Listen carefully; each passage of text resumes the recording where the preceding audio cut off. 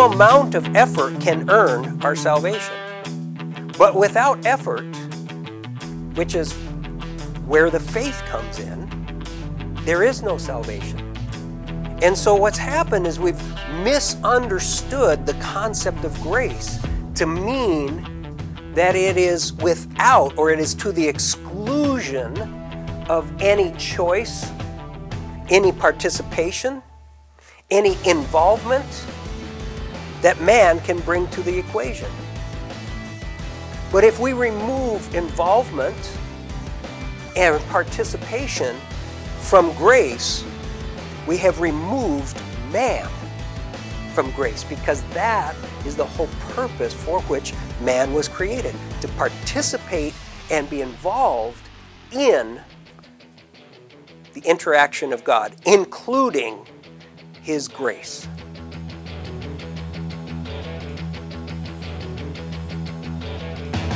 This is Nita Erline, and you are listening to the TRC Ministries podcast. Today's podcast is a continuation of the message that Tori Bjorklund, president of TRC Ministries, was teaching in the previous episode. We've included the last couple minutes of that podcast, and now we will hear the conclusion of that message as Tori continues to look at the interactive nature of salvation. Here is part 7 of What's So Great About Salvation. I want to look at, going back to Romans 5, verse 10, just point out a couple of other things. We kind of already talked about this, but I'm going to begin. If while we were enemies, we were reconciled to God through the death of His Son, much more having been reconciled, we shall be saved by His life. Saved by His life, what does it mean? It means the atonement, the substitutionary death of Christ did not save us. It was His resurrection. It was His life that saves us. The substitutionary death of Jesus Christ made available that life by which we may be saved. Without the death of Christ, there would be no salvation available to man. Without the life of Christ, remember what Paul said, by the way, about resurrection? What did Paul say about resurrection? If Christ was not raised from the dead, then what? We're still in our sins. We're still in our sins. Why is that? Because the death of Jesus Christ did not bring salvation. It was the resurrection of Christ that brought salvation.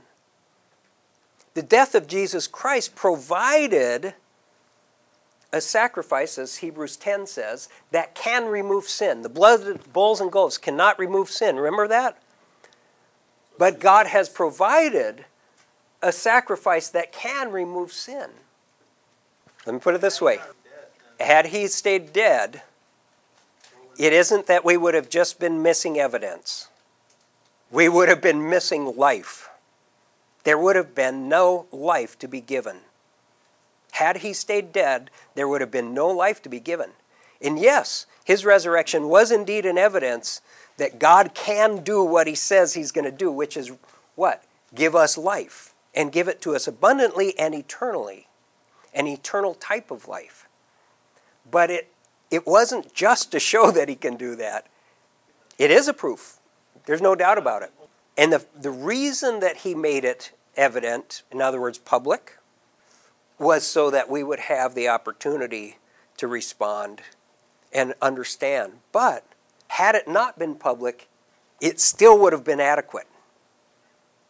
So, without the forgiveness of sin, we could not be reconciled with God, and we could not receive His life.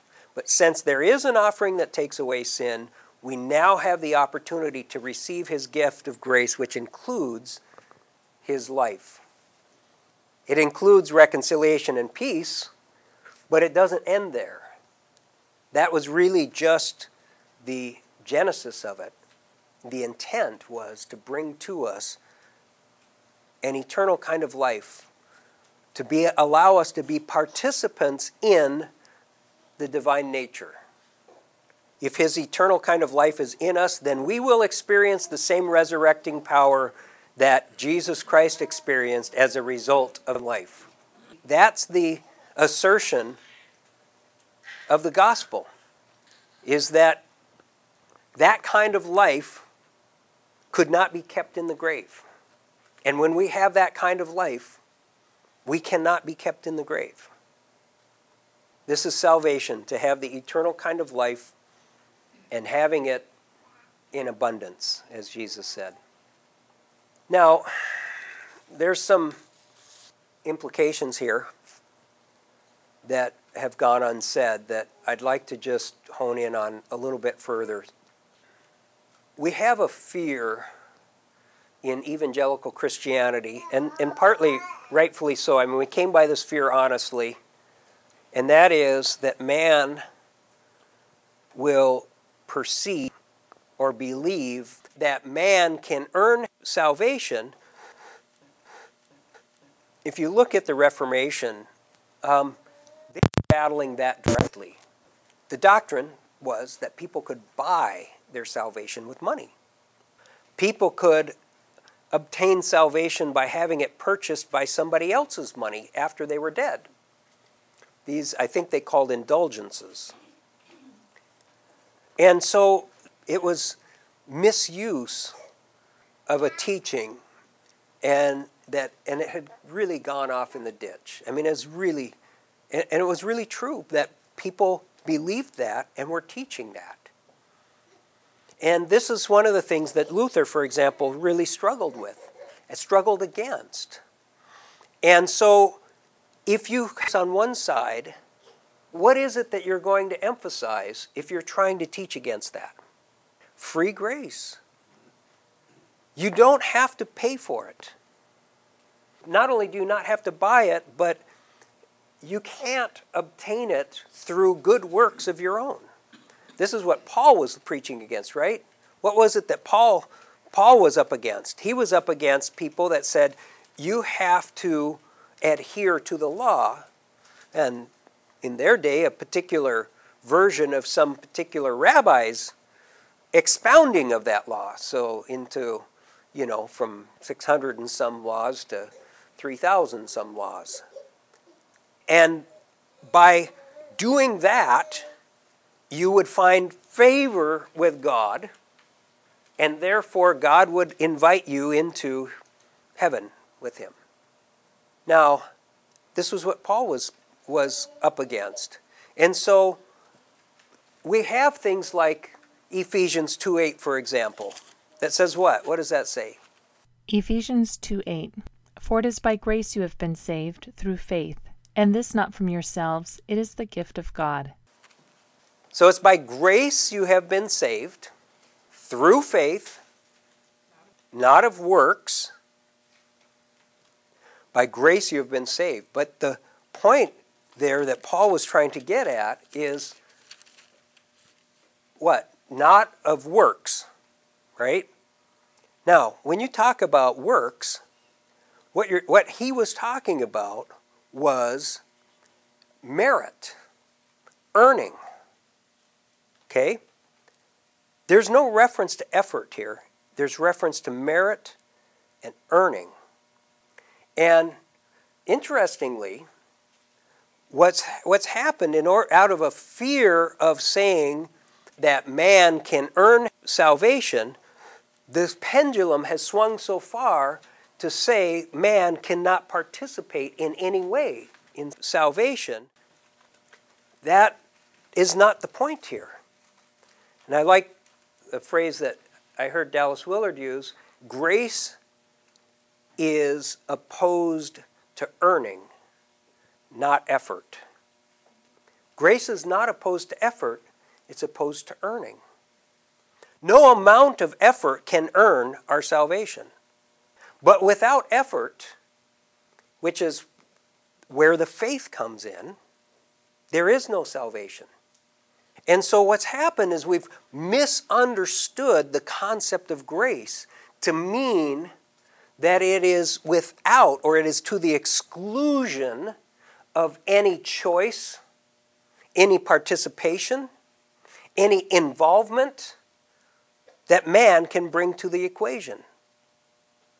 But if we remove involvement and participation from grace, we have removed man from grace, because that is the whole purpose for which man was created, to participate and be involved in the interaction of God, including His grace.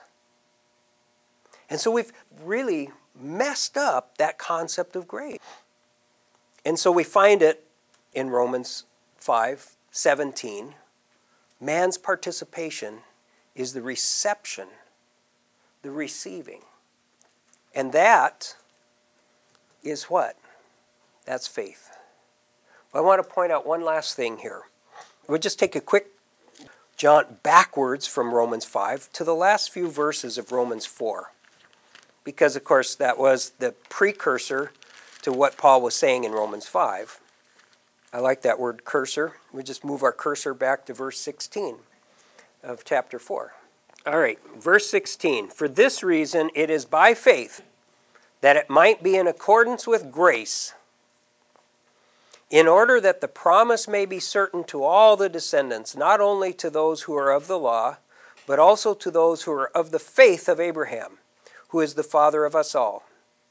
As it is written, a father of many nations have I made you, in the sight of him whom he believed, even God, who gives life to the dead, calls into being that which does not exist.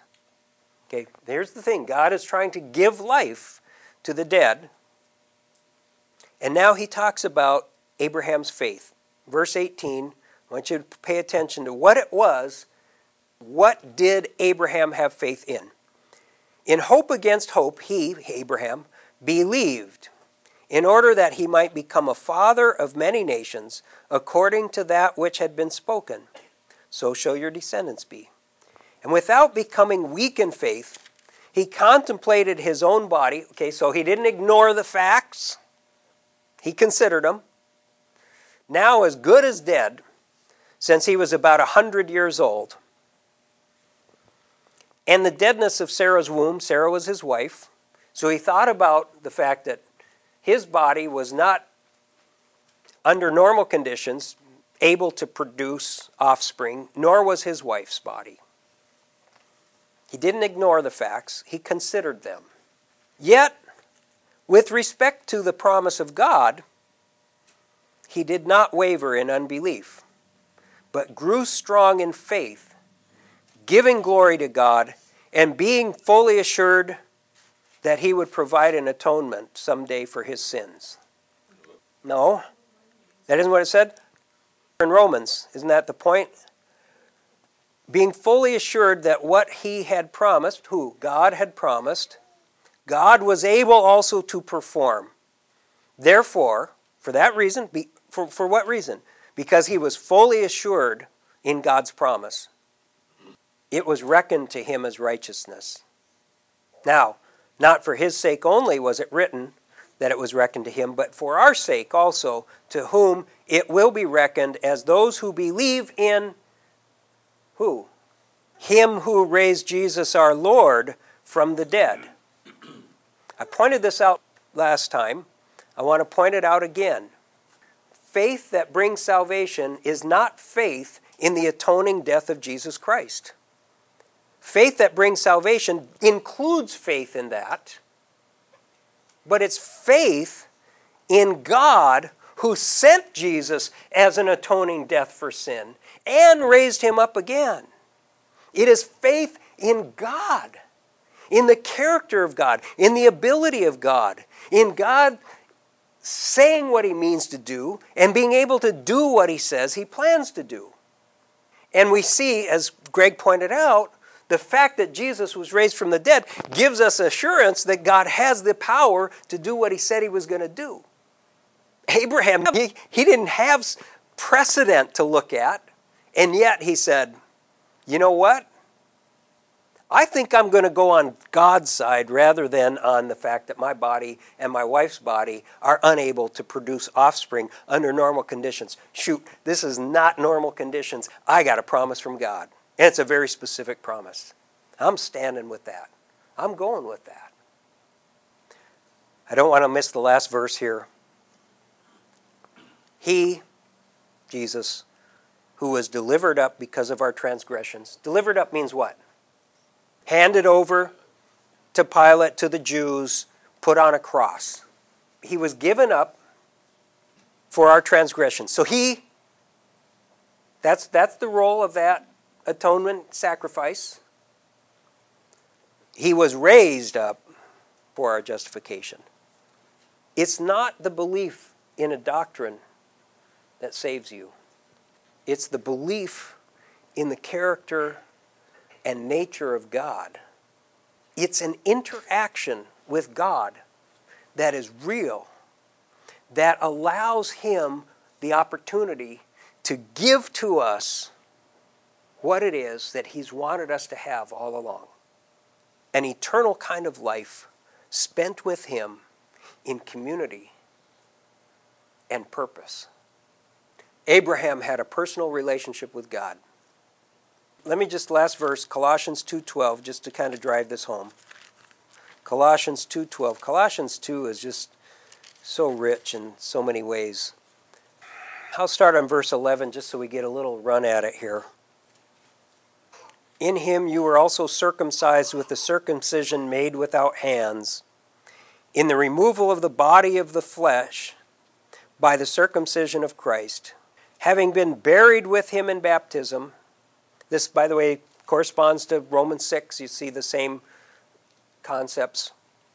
Buried with Him in baptism, in which you also, meaning in baptism also, you were raised up with Him through faith in the doctrine of the atonement. I mean, again, it's not there. Through faith in the working of God. You were raised up with Him through faith in the working of God who raised Him from the dead. And I'm not saying that heaven isn't a part of salvation. I'm not saying that forgiveness isn't a part of salvation. I'm not saying that these aren't a part of salvation. I'm saying that if that is our focus, and we think that affirming a particular doctrine is what God is looking for, we've missed the point.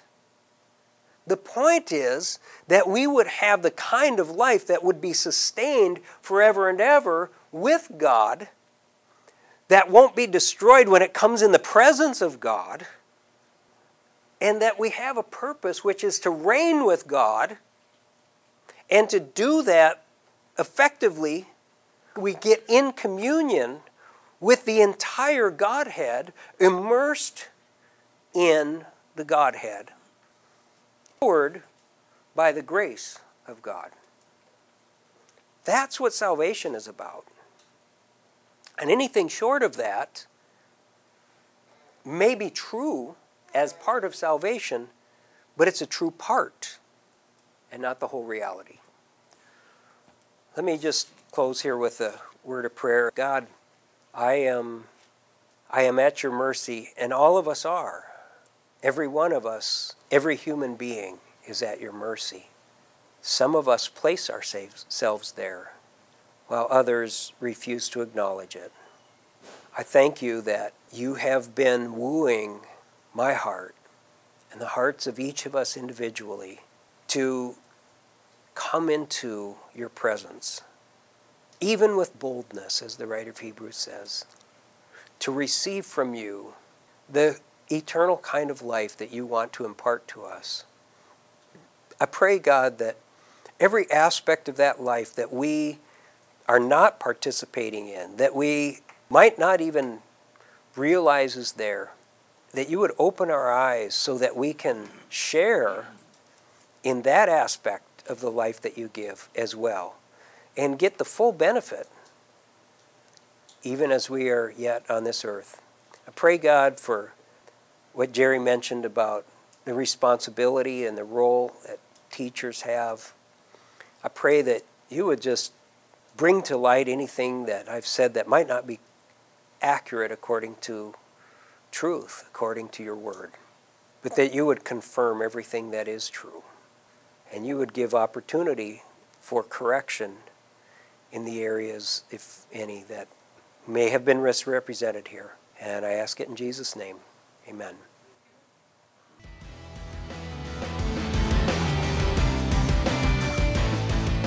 Thanks for listening in today. Our vision at TRC Ministries is to see individuals fulfill their calling under the authority of the church, using the resources of the kingdom of God. If you enjoyed this podcast, make sure to subscribe so you don't miss any upcoming episodes. And for more information on TRC Ministries or to contact us, go to www.regenerationcenter.org.